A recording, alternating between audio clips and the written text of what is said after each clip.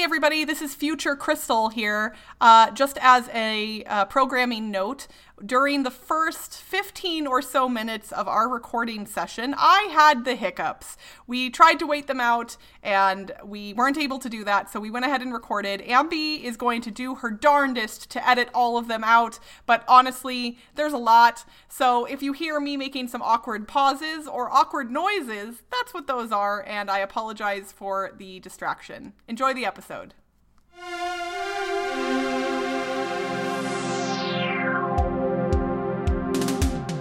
Hello, and welcome to episode 60 of Board Game Blitz, a proud member of the Dice Tower Network and a podcast about all things board games that you can listen to in less time than it takes to watch the latest episode of your favorite show. Board Game Blitz is sponsored by Grey Fox Games. This week, we're talking about IP-based board games. First, we discuss a couple games we've played recently, like Miravis and Pikoko. Then, we talk about what happens when board games dig into the world of popular intellectual properties.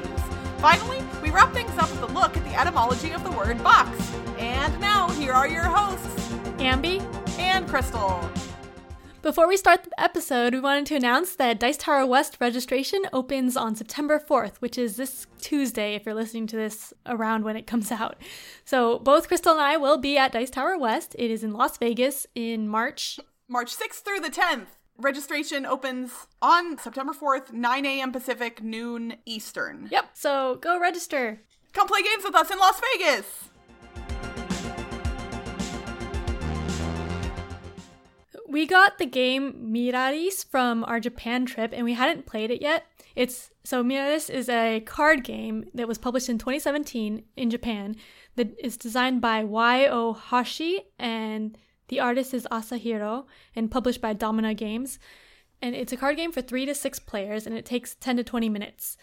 So the reason we hadn't played it yet is because it had character cards with Japanese text on it, and we weren't sure if everyone needed to know all of the text on the cards. But then I read the rules recently, and we were able to play it because the character cards are just used. You choose a character at the beginning, and then the rest of the game is language independent. So that's nice. So in the game, Miraris, it's a card game with bidding, similar to For Sale, if you've played that. But there's a line of cards called Wonders that have different point values for each card, and everyone has coin cards with values 1 to 9. You each have one of each number, and you play one each turn. And then you play them simultaneously, and then you line up the numbered cards in order, and you get the Wonder card that's in that order of the one you played. But if you play the same number as someone else, then neither of you gets a card. So you're trying to get cards to get the most points, and if one of the Wonder cards doesn't get taken, then they stack up. So the next round there's a stack of 2 cards there, and that's worth more. So you're trying to get whichever card you want based on what your character powers are. Because you also have character powers that do special things, like some of them just give you points, some of them give you more points if you don't have a certain Wonder card, or some of them, like, you're trying to get certain types of Wonder cards. So I thought it was pretty interesting because of the way the bidding kind of works, because you're all playing a card simultaneously, but then you're trying to guess what the other person's playing. And then also, once you play a card, that's it for the game. You can't play that number anymore. So you know what people have played, and then you're trying to not play what they are playing so that you can get a card.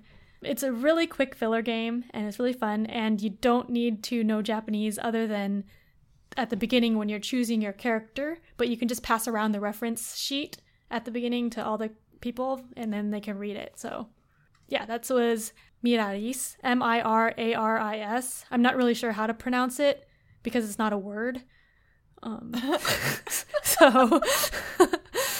How would you compare it to the other games that you brought back from Japan that you've had a chance to play so far? We only bought 3 games in Japan, and I've only played one other one so far, and that was Tokyo Highway, which is a very different type of game. Did you not play the Kirby Sweets? I haven't learned the rules yet. Oh, okay. Sorry. I'm not trying to call you out on that. I thought you had. Yeah, so the Kirby one is all in Japanese, so I'll need to use Google Translate or learn Japanese or something. But I haven't gotten around to actually doing that yet. I like how nonchalantly you said that. You're like, I'll have to use Google Translate or learn Japanese. Like, that's a big thing to do. Yeah. Especially for a board game. That's dedication, folks. If you ever, question Ambi's dedication to gaming and this podcast. She's stated that she's at least considering learning Japanese so she can play a game. Yeah, but I did watch a video on the Kirby game, and I'm not anticipating it to be that good of a game. It just has Kirby on it, so that's why I wanted it. But we'll get into that later. That'll be part of our conversation here in a little bit, so that's perfect. Yeah, but this game, Miraris, was a really good filler game, and like I was not expecting it to be that good because it's just a tiny box card game, and it was pretty interesting. That's awesome. All right, well, my game that I'm going to talk about is Pikoko. Pikoko is published by Brain Games, who a lot of you may be familiar with because of their super popular penguin flicking game Ice Cool. It came out this year in 2018. It is for 3 to 5 players, and it is designed by Adam Porter, who also designed Doodle Rush, which I played at BlitzCon. Did I play it with you? I think I did, right? Did we play it together? Oh, yeah, I think so.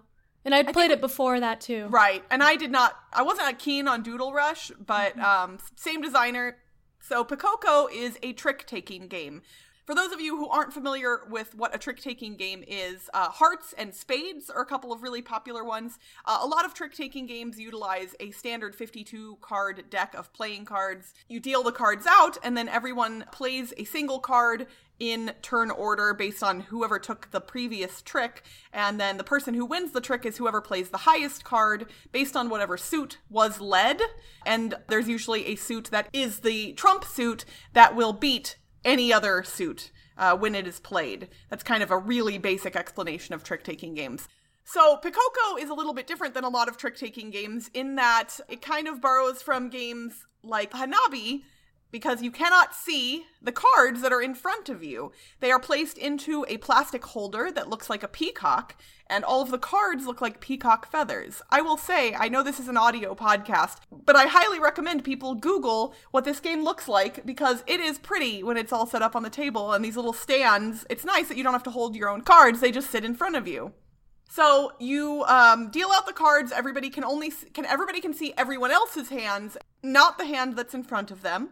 Then you place bids on how many tricks you think each person is going to be able to take. You can see all the other hands, so you bid on those first, and then once everyone has bid on everyone else's hands, then you bid on your own. So you have some information at that point because everyone else already bid on how many tricks they think you're going to be able to take, so now you're kind of using that information to guesstimate without knowing what the cards are. You also have a confidence card that you play one of every round, and that will give a bonus depending on which one you pick, it'll give you a bonus for getting an exact right bid on one of the hands.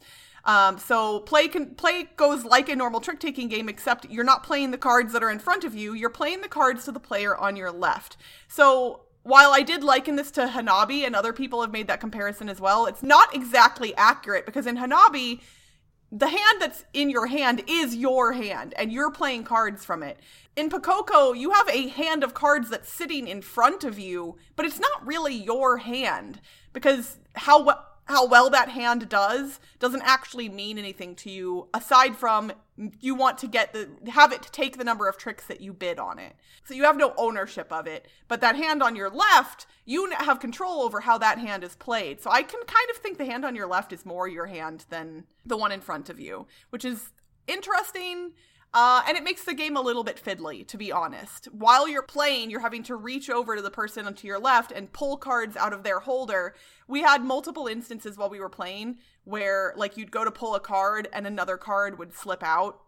Or at one point, my arm knocked the peacock that was sitting in front of me. And so, like, it kind of spun around, and I had to,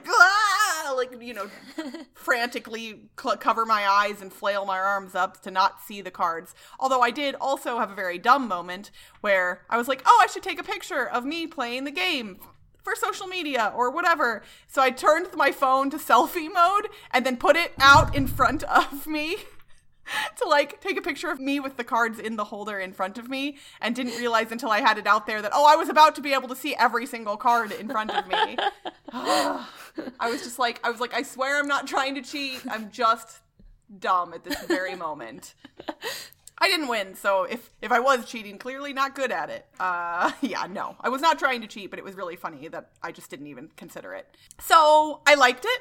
I played a lot of Hearts and Spades when I was growing up. I played Hearts on the computer. Anyone who had a Windows computer in the 90s probably remembers that you had a few games that you could play, and Minesweeper was one of them, and Hearts was another. So I played a lot of Hearts on my computer trying to kill time, and then I played Spades with friends in high school. So Pikoko is not better than those games in my mind because of the fiddliness. But it's not worse either. It's actually quite interesting, and I liked it a lot. I think if there was a way to make the physical aspects of it less fiddly, I would be more inclined to play it more often. But honestly, I'm not really super drawn to trick-taking games normally anyway. I do own Diamonds, which is a somewhat more modern trick-taking game, and I like Diamonds, but I'm never compelled to pull it off the shelf, and I'm not quite sure why. So this one might be one of those occasional bring it out games. One's probably good with family. If you have family members that like old style card games, this is something that's just a step beyond that. So is everyone bidding on every hand? Yes. On each person's hand? Yeah, everybody bids on every single hand, and then you get points based on how close you were on every single one. So, for instance, if you're playing we'll just say a 3-player game because that's the smallest amount you can play with. If there's you, me, and we'll say Cassidy is the 3rd player, you and I would simultaneously bid on how many tricks we think Cassidy's hand is going to take. Then you and Cassidy would simultaneously bid on how many tricks you think my hand is going to take. Then Cassidy and I would simultaneously bid on how many tricks we think your hand is going to take. Then, at the same time, we would all then take the chips from our hand and bid on our own hands at the same time. Okay. That last part doesn't really need to be anything simultaneous, but you always get to bid on yourself last because then you have some information. If the number of tricks taken matches your bid exactly, you get 2 points. And if you're one off in either direction, you get 1 point. But then those confidence cards, if you're exactly right and you played the confidence card for that peacock, you get an additional 3 points, which is really big. This is a low-scoring game, so 3 points can be a big swing. And if you were wrong on your confidence card, you actually lose a point. So those cards can kind of make or break the scoring in this game. There is a confidence card that you can always play that is just a +1 with no peacock on it, and that gives you an extra point at the end of the round no matter what. So if, you're not sure about any of your bids, you always have an option that you can take, which is kind of nice. Okay, neat. For this week's thematic segment, we're going to talk about intellectual property-based board games.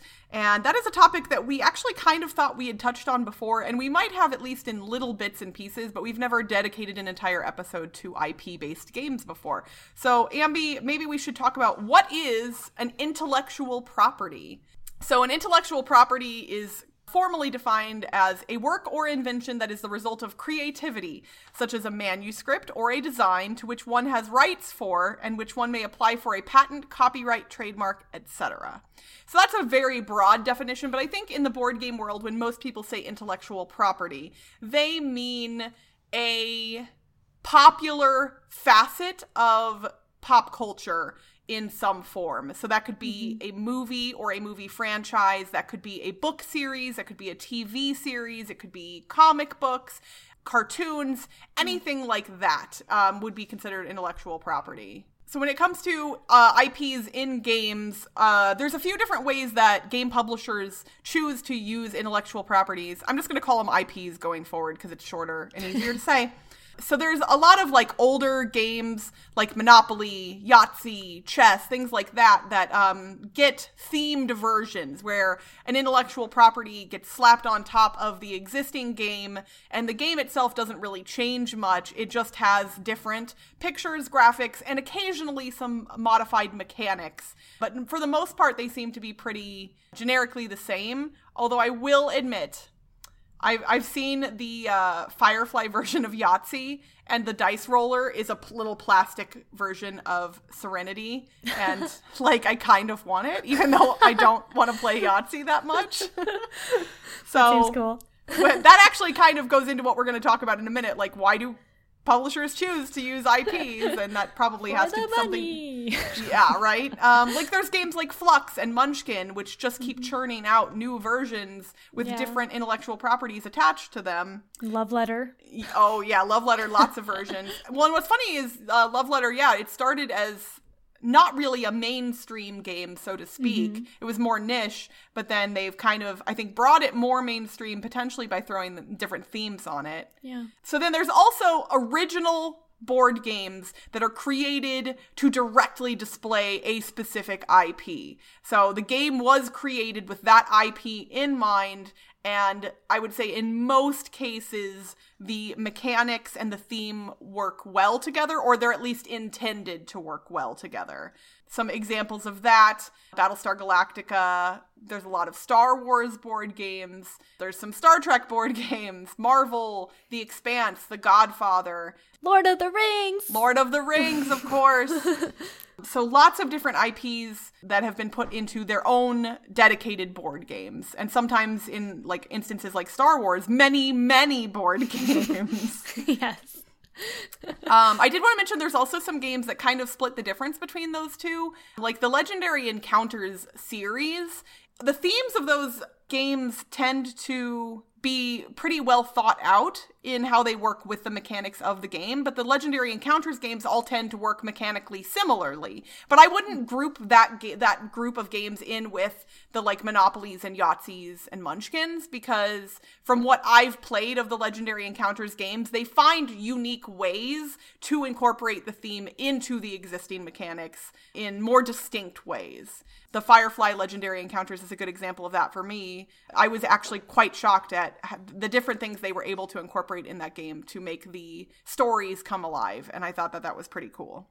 But still, even with some of those older games, like I've heard Star Wars Risk is a good version. I haven't played it, but people say Star Wars Risk is like Queen's Gambit, which is like very different from regular Risk, right? I think. Right. So Star Wars Risk is not actually Risk. It just has the Risk name on it. So that's an interesting distinction. It's not a theme on top of Risk. It's a different game that has the Risk name on it. So it has the Risk IP. Well, you know what? That's an interesting point, because there are people who played Risk growing up who are not hobby gamers, who probably like Star Wars and would be more likely to buy it because it has Risk on the cover, even though it really isn't Risk. And that's interesting, because for gamers, I think a lot of people are like, ugh, Risk. But like for non-hobby gamers, the word Risk is probably a positive connotation for a lot of them. You know, really great childhood memories of playing games with their brothers and sisters or their friends. So there's merit to both sides of that. So a lot of times IP games get a bad rap, I think. So why would you think that is? I think IP-based board games get a bad rap because a lot of them are potentially not very well developed. Or at least they didn't used to be. I think the tide has kind of turned, but the general thought consensus has not necessarily shifted along with it. You know, I think with a lot of hobby games that are not IP-based, it feels like in many instances the mechanics came first and then the theme came later. With IP-based games, I would imagine in most cases the theme came first and the mechanics came second. And I know that game designers argue over which approach is better in developing games, and I don't necessarily think one is better over the other, but I do think in some instances developing the mechanics first and making sure those are really solid can be beneficial to a game. And it's sometimes hard to then fit an intellectual property in seamlessly with already developed mechanics. So I think if you start with the theme first, you kind of potentially make it more difficult to build a good game around it. And there have been a lot of bad IP-based games. Yeah, and going back to your categories, I think because of the first category where the IP is just pasted on a game, all the monopolies, that's what people see and that's what they think of when they think of an IP game, because there's so many of those. And those aren't great or like distinct IP games. So for me, when I think of an IP game, I immediately think of like Monopoly or something, and I assume it won't be very good. But there are some games that are good, and I think that's more like your second category where it has the IP and the theme also works well with the mechanism. So they built the game for that IP kind of. So I think those are generally better games. I just did a little bit of Googling. I'm going to ask you a question, Ambi, and I'm just going to have you guess. Now, this is not a definitive answer, but based on the Monopoly wiki, how many different versions of Monopoly currently exist? 300. Quadruple that and you'd be a lot closer. 1,144 different versions of Monopoly. How is that sustainable? Well, they can't all be in print, right? Well, probably not. But just the fact that they exist. I mean, there are people that, this is a good point. I think the reason that some of those happen is because people like to collect variations on the same item. And that's not just based on games. Why do people collect stamps or baseball cards or anything? If you're not necessarily using them, it doesn't necessarily mean anything if you are just a collector of things. So by Hasbro, assuming Hasbro still owns Monopoly, I think that's accurate. By them putting out more versions, then people have more things to collect. And you can hit everybody's interests. There is a monopoly that will appeal to everyone. I will admit, I don't own any copies of Monopoly currently, but I've seen things like Jay and Silent Bob Strike Back Monopoly and been at least tempted a tiny bit to buy it because it's so ridiculous, but it's also fun.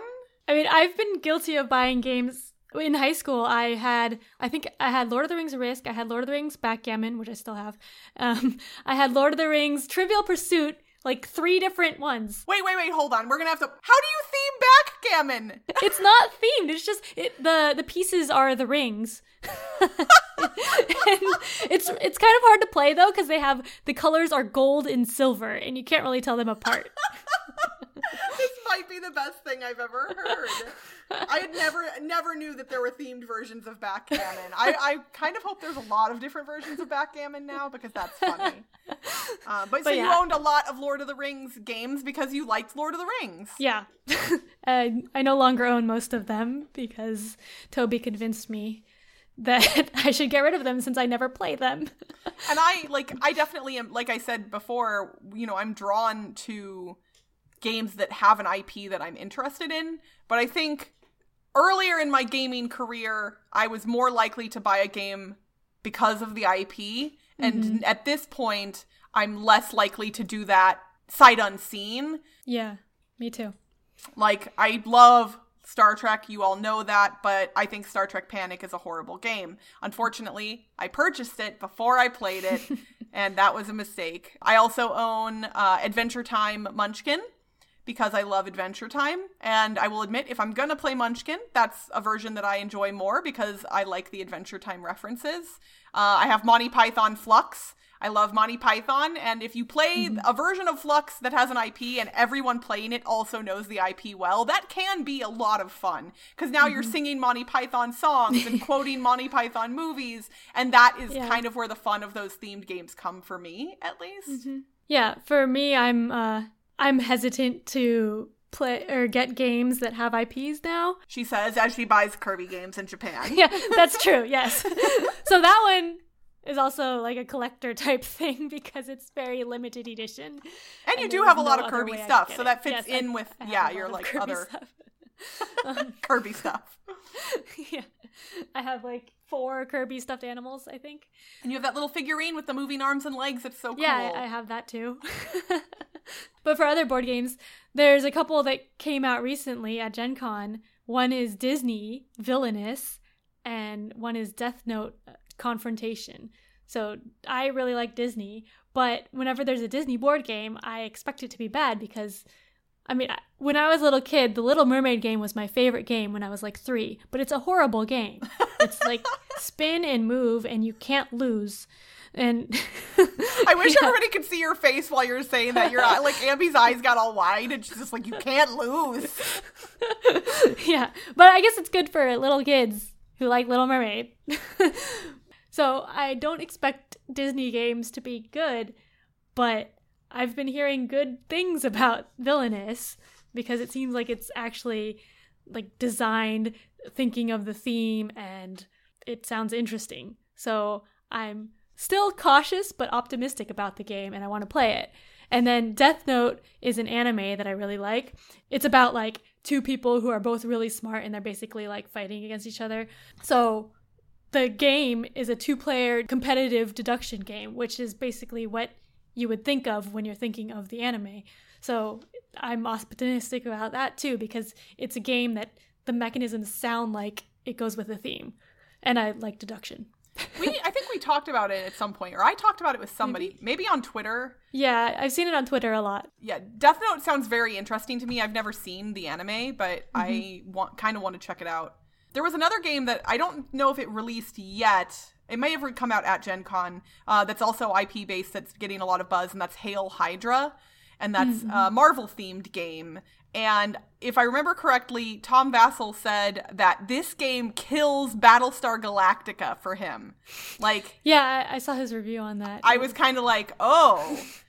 He said it's his favorite social deduction game, I think. Yeah, and I think he said it kind of marries some of the concepts from the Resistance and Battlestar Galactica together. I don't know if anything could kill Battlestar Galactica for me, but I will admit that comment made me more interested in checking it out. Yeah, I'm also interested in checking that out, even though, like, for that one, I don't really know much about the IP because I didn't read comics. I mean, I've never really read comics either. I've seen most of the Marvel movies. I have a few that I have not seen. All right, so I know we're running short on time, Ambi, but I wanted to ask you, do you think that IP-based board games are in greater danger of becoming obsolete because of their subject matter? Does a game's popularity hinge on its IP's popularity? That's probably a better way to phrase this. So it might, I think. Well, it will definitely get people to look at it more. But then as the game gets older, like for Battlestar Galactica, that TV show is no longer running. Yeah, it's been off the air now for 10 years? Yeah, so the game is still played a lot. I actually played Battlestar Galactica without watching the TV show. So I think with a good game, even if the IP is something that you haven't seen, it can still last and stand the test of time. But probably you'll need some people who know what the IP was, because otherwise they won't look at it as much. Or they'll be like, what is this? Why is this called this? Or yeah, it does seem like knowledge of an IP can definitely enrich an experience with an IP-based board game, but I think the best games that have IPs attached to them are the ones that you don't have to have knowledge of the subject matter to enjoy them. So that's probably why some IP-based games get a bad rap, is because if they don't put that time and work into the mechanics, then other people, because then it's like a niche within a niche. You've got board games are already a niche hobby. And then if you pick a specific thing that only a certain percentage of people are fans of, you've now limited your audience potentially even further. So if it's not a good game, nobody else is ever going to pick it up. There's an IP-based game, Sons of Anarchy. People talk about that game being really good, but I've never watched the show, so it kind of doesn't appeal to me. But like, if the people say the game is good, and they say that even if you don't like the show, you would like the game. But because it has an IP attached to it, for whatever reason, I've been less likely to check it out. So... So I haven't seen Sons of Anarchy, and I didn't actually really know it was a show. Oh. So for me, who doesn't know much about IPs and is like out of it culture-wise, it probably just seems like another board game to me. So even though it has an IP, I don't think it separates it from other board games for me, so if I don't know anything about it being an IP. Yeah, it's not negative or positive for you in that regard. It's just, it's a game called Sons of Anarchy. Okay. Yeah. All right. Well, we could probably talk about this for another hour, or if we really wanted to. But we would love to continue the conversation with the rest of you. If you all have a favorite IP-based board game, please share it with us in our BGG Guild on the thread for this episode, or come tweet at us over on Twitter. You can reply to the tweet for this episode, message us, email us, whatever you want. We would love to hear from you, and we'd love to hear why you love the IP game that is your favorite, whether that's because you love the subject matter or the game itself or both. I'd be curious to know. And if you know of any really obscure IPs that have been turned into board games, I'd be interested to hear about those as well. For this week's etymology segment, we're going to look at the origins of the word that represents the thing literally holding board games together. Box. The English word box, meaning a rectangular wooden container, usually with a lid, came from an Old English word of the same spelling, but it also represented the name of a type of shrub. It can be traced back through the late Latin buxus, which came from the Greek words pixis and pixion, which meant a writing table or box. It also could represent something made of box wood.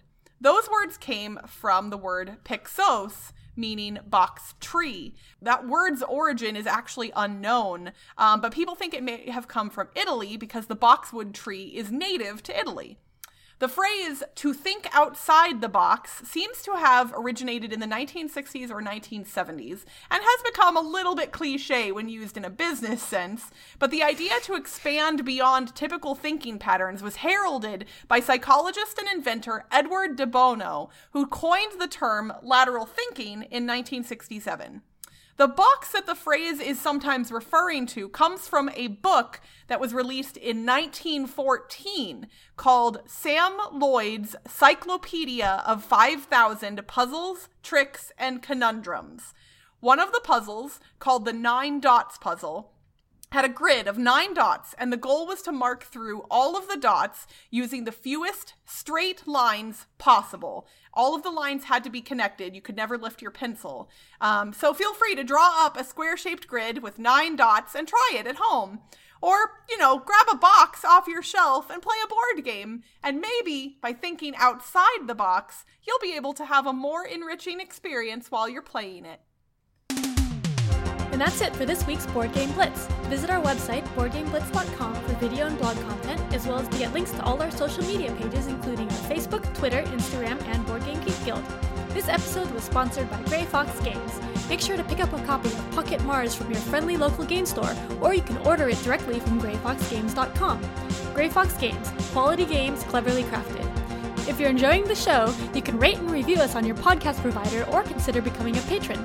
For as little as $1 a month, you can unlock access to unedited episodes and our private Slack channel, which lets you chat with us and other Blitzketeers directly. Head to patreon.com/boardgameblitz to become a patron today. Our theme song was composed by Andrew Morrow. Technical support provided by Toby Mao. Board Game Blitz is a part of the Dice Tower Network. Until next time, Board Game Blitzing, gamer friendship. Board Game Blitzing, gamer friendship. Board Game Blitzing, gamer friendship. Let's sit in your headphone. Podcast power. Bye, everyone. Bye! Yes, come play games with us in Las Vegas. Anyway, the game Miraris is... I don't know, I just blanked out. Okay. I'm hiccuping through the whole thing, so you can do whatever you want. Okay. Deal all the cards out to the players. I can't. This is... It's kind of a really basic explanation of trick-taking games. They keep sneaking out. Good luck editing all of those out, Ambi. Based board games, which is something that we thought we had discussed before, but we haven't, or at least not as a whole episode topic. We've definitely discussed some games.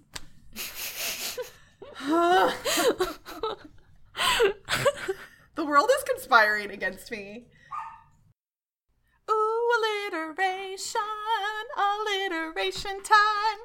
All right, Ambi, last episode, I should say, we asked everyone to re-theme a stained glass window building game for an old wise person wearing baggy clothes. What game would that be?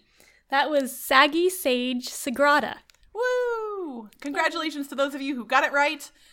This week, we're asking you to re-theme a game about serenity for folks who harvest crops in a comedic manner.